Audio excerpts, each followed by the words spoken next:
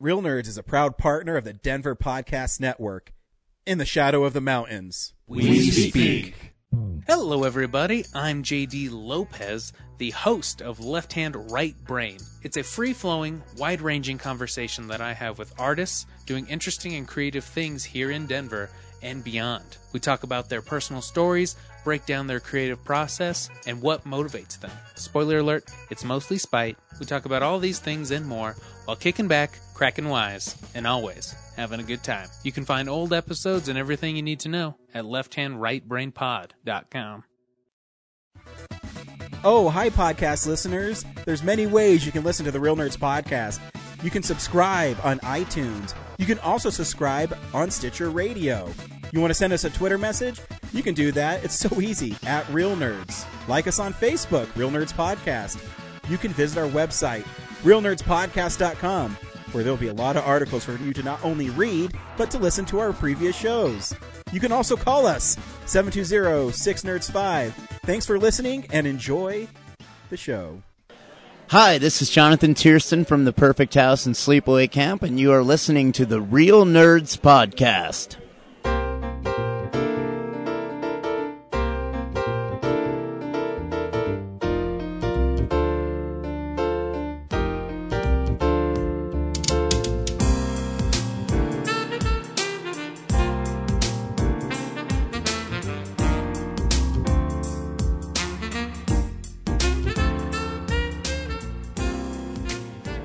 Welcome to another Real Nerds Podcast interview from Denver Pop Culture Con 2019. Hope you enjoy.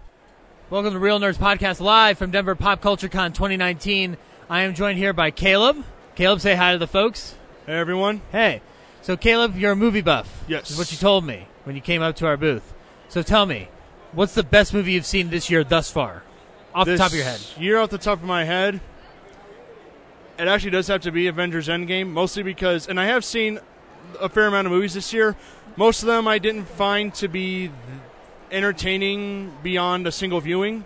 Okay. As Avengers, I've seen it multiple times. It's been worth the price of admission, probably because of a bit of fanboyisms inside of me. How many times total count, would you say? 5 times. 5? Okay, you're one above me. None of us have beat Brad here, our one of our guys here at the booth. He's gone 9 times, is it, Brad? 9 times. 10. Wow. So Kevin Feige's very happy with him right now. So, like, what is it about Endgame for you that, like, transcends it above the other films this year?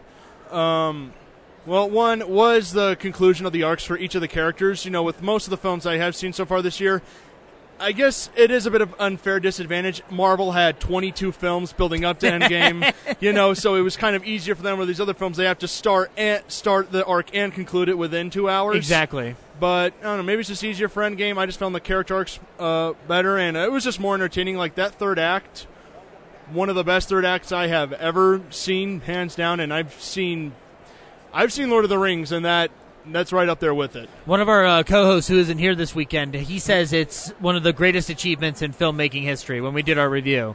And I would actually agree with him in the scheme of just how, one, that third act, but two, just how big the scope is in total. So. Oh, absolutely. I mean, the cinematography used and the CGI effects, along with just the grand scale, and so many characters. Nobody's ever tried that before on such a grand scale. I mean, and I don't even know if Marvel themselves could top that. That's going to be a feat that will be. I mean, I remember back when Return of the King came out, and everyone was talking about how epic that final act was, and says, "Oh, nothing will top that." Endgame's right up there with it now. So. Oh, absolutely. I'd even say it surpassed it in terms of its pop culture relevance and how it's expanded over the past 10 years, now 11 years, actually. Yes. I mean, it's pretty incredible. Well, with Endgame, though, like, for you as a film goer, I'm curious, because when I saw the 3-hour runtime, I was like, oh, cool. And then I was like, wait, there might be a bunch of people here who are not going to go sit for 3 hours in a movie. Was it a deterrent for you at all? Oh, no. I remember walking out of Infinity War thinking, there is no way that this next film won't be at least 3 hours, because with so much to wrap up, and they got to find a way to reverse Thanos' snap. They got to find a way to get all the stones. They got to bring all these people back.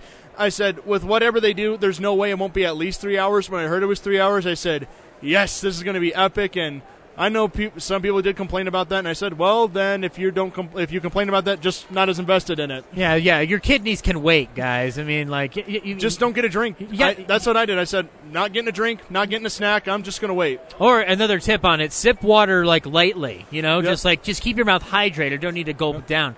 The thing that amazed me about the film is how like intimate it is and how small it is in comparison to other Avengers films, and yet by the third act it does become massive. But it is very much a character piece all the way through. Which honestly, some people, I think surprised most people is that the first half is rather slow. Yeah. People were expecting, okay, right from the get-go, they're going for Thanos. This is going to be an easy, all-out brawl. but I liked the idea that it was slow because I said the ending of Infinity War sort of felt like a shock, kind of like a funeral, as one person I saw described it. Yeah. Like they're letting it sink in because Thanos has won.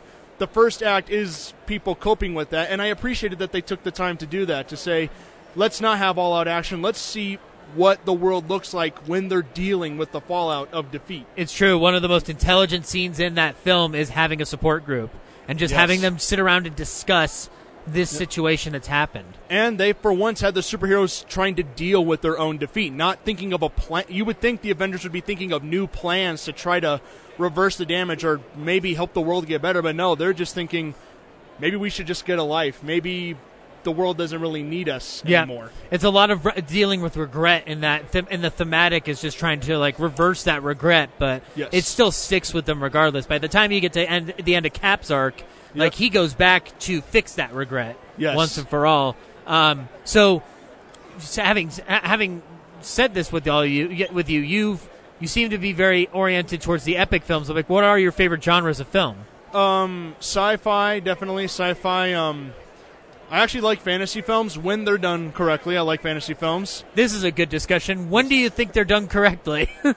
Lord of the Rings is an example of how to do it when they don't just focus on showing cool things. I mean, yes, we like seeing unique settings and unique creatures, but also let us get invested with these characters, because when we're invested in the characters and we're put in a very good story, then we feel like we're part of that world. We feel like we're a part of their journey, whereas, say, oh boy, I might get some flack for this, but for the Hobbit films, they did focus too much on grand scale, just showing these unique creatures like the Pale Orc and these cool things like Smaug. It was cool and all, but for me, I wasn't as invested in the story or the characters as I was with the Lord of the Rings films. I feel like with the Hobbit films, we didn't get immersed enough the way we needed to properly.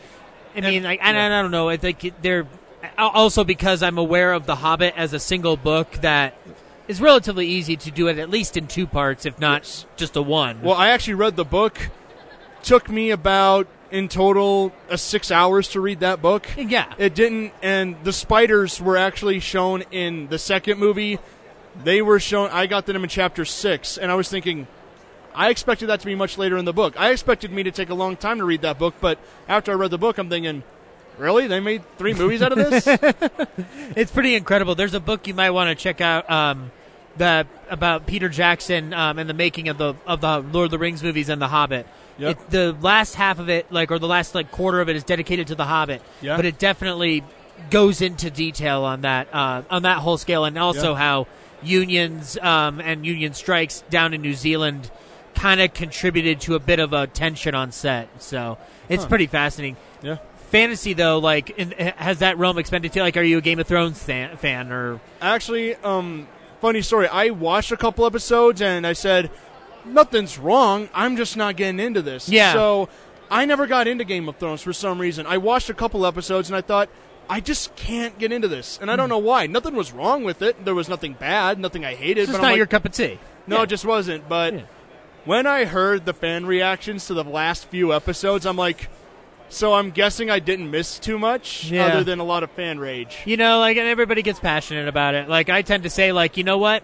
If you have a problem with the ending of a show, then work your ass off to get to Hollywood, and then you can go write for their staff, But I've seen that, too. I've had a show that I felt that I used to love, but then I kind of felt disinterested during the final few episodes of a certain season, and then I just kind of stopped watching. I'm like, they're just recycling storylines. What show was it? That was The Walking Dead for me. To me, season 6 was the beginning of the end. I mean, it was so slow for the first few episodes, and then they really built up Negan a ton, only to show him for 5 minutes, and then, of course, in typical, the most manipulative way possible, make you wait 8 months to see what happens. And I had no problem with them killing certain characters, just the way they handled it. I'm like, the reason why it worked in the comics is it was one person. It was one person. That's what made it work. Here in the comics, it's like if you kill one person, you break their morale. If you kill 2 of them, you're almost kind of daring them to come after you. Now, I get the idea, to break morale of the group. But then to me, it just, I remember thinking, this is the Governor from Season 3 all over again. Think about it. Big, intimidating enemy. They're thinking, wait, how can we find him? How can we fight him? And they build it up until the last episode. Okay, now we're going to go fight him. After so much downtime. They are in a kind of a loop with it. And I like the work that Nicotero and the guys from KMB do on that show from a visual standpoint. But with story, I was a little disinterested from the get-go, to be honest. Season 9, I thought, could have been more interesting because I'm like, okay, we're going to get a power struggle here. But Maggie wasn't in it too much, and I thought, shouldn't she be the pivotal character of this season? Because the end of Season 8 hinted at that. Right. That she was going to start a power struggle with Rick. Now it's like, okay, where'd she go? I was just distant. After Season 5, it kind of fell off for me, and I'm like, maybe you should cut it off at this point. Yeah. It's fun that we get a zombie show every week on the air that is that violent and that intense, but give it credit, it did help make zombies as popular a medium as they are. But for AMC to say this could go on forever, I'm like, have you checked the fans' ratings? I don't know. The spin-offs could work, but like if you're sticking with that core group, I don't know if it's gonna like last too much longer. Well, because now the core group, you only have a couple characters left: Carol and Michonne and Daryl, and that's pretty much it at this point. And I thought Daryl was leaving at this season, or I don't know, remember. But anyway, yeah, you're losing all your main actors. It's like, who's our main focus on?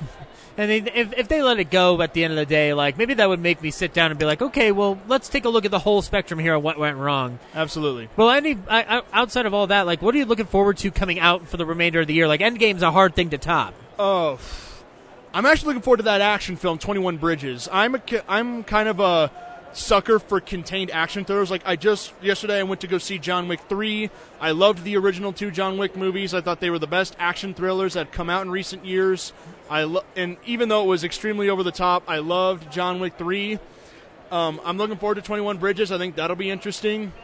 I'm looking forward to Rise of Skywalker, absolutely, because I'm a sucker for Star Wars stuff. And in terms of DC films, I don't know. I mean, I like Shazam. Yeah, I like Shazam. We love Shazam here. It was an unexpected fun time. I've said DC kind of ditched the idea of crossovers for a while. Just stick with solid solo movies. You seem to be good at that. Just ditch the crossovers for a while. Agreed, although I will say the crossovering that they did in Shazam was non-intrusive, and I enjoyed it. I enjoyed it just enough. I'm also looking forward to Spider-Man Far From Home because Spider-Man's he was my favorite hero growing up as a kid. He's always been my favorite Marvel character, so yes, I'm so looking forward to seeing Spider-Man. I am too, especially seeing what happens post-Endgame with that. I honestly thought, I didn't know where it was going to take place in the timeline, but seeing the new trailer, I'm like, at first I was a little upset, but then I thought, you know what, this will be good for his arc. He gets to deal with the death of the closest thing he had to a father since the death of Uncle Ben, and you know, one thing that has always been prevalent with the Peter Parker character is you feel a lot of sympathy for him. The kids, he lost his real parents, then he lost his Uncle Ben, and now he lost who was basically another father to him. It's like, God, this poor kid. Yeah. So now we get to see how he deals with that. And I'm actually curious on that front how we're going to deal with Sam Jackson carrying on past Iron Man, because that's going to be an interesting little feat to go. Though there is a part of me that was thinking, I saw the new suits in Far From Home, I'm like, why wouldn't he just stick with the Iron Spider suit in this case? I mean, it worked in the Galactic War to save the universe. Why wouldn't you just stick with that suit?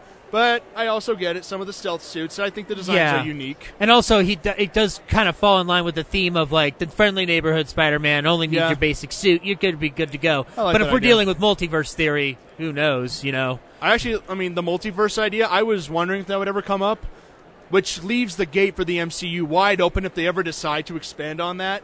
They could. There's a multiverse opens up so many doors, and with Into the Spider-Verse, we saw what you could do with it if you do it correctly. So I'm excited to see what they do with the multiverse. Awesome. Well, thank you, Caleb, for coming to sit down with us and chat about films and whatnot. Absolutely. Does anybody, if you have anything to plug or anything you want to chat, or do you just like movies and wanted to shout it out? Oh, I just like movies and wanted to shout it out, basically. Right on. Well, thank you, Caleb. I really appreciate you coming down and talking with us. Thank you for having me. This has been Caleb talking with me, Zach, on the Real Nerds Podcast live from Denver Pop Culture Con 2019. This has been another Real Nerds Podcast interview from Denver Pop Culture Con 2019. See you next year.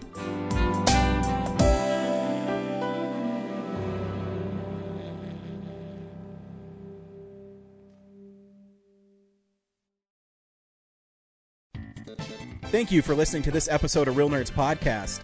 Real Nerds Podcast is a production of Nebulous Visions Multimedia. Thank you to Sparks Mandrill and Plan 9 Studios for our kick-ass theme song. Also, if you're in the Denver area and you're looking for a cool place to see movies, we see them at the Alamo Drafthouse in Littleton and now also in Sloan's Lake. Thank you to Colorado Coins, Cards, and Comics for supplying us with all our comic needs, especially you, Andrew. You know who you are. And a big shout out to James's mom. I'm giving you an electronic hug that you can feel through the airwaves. Thanks for listening, and have a nice day.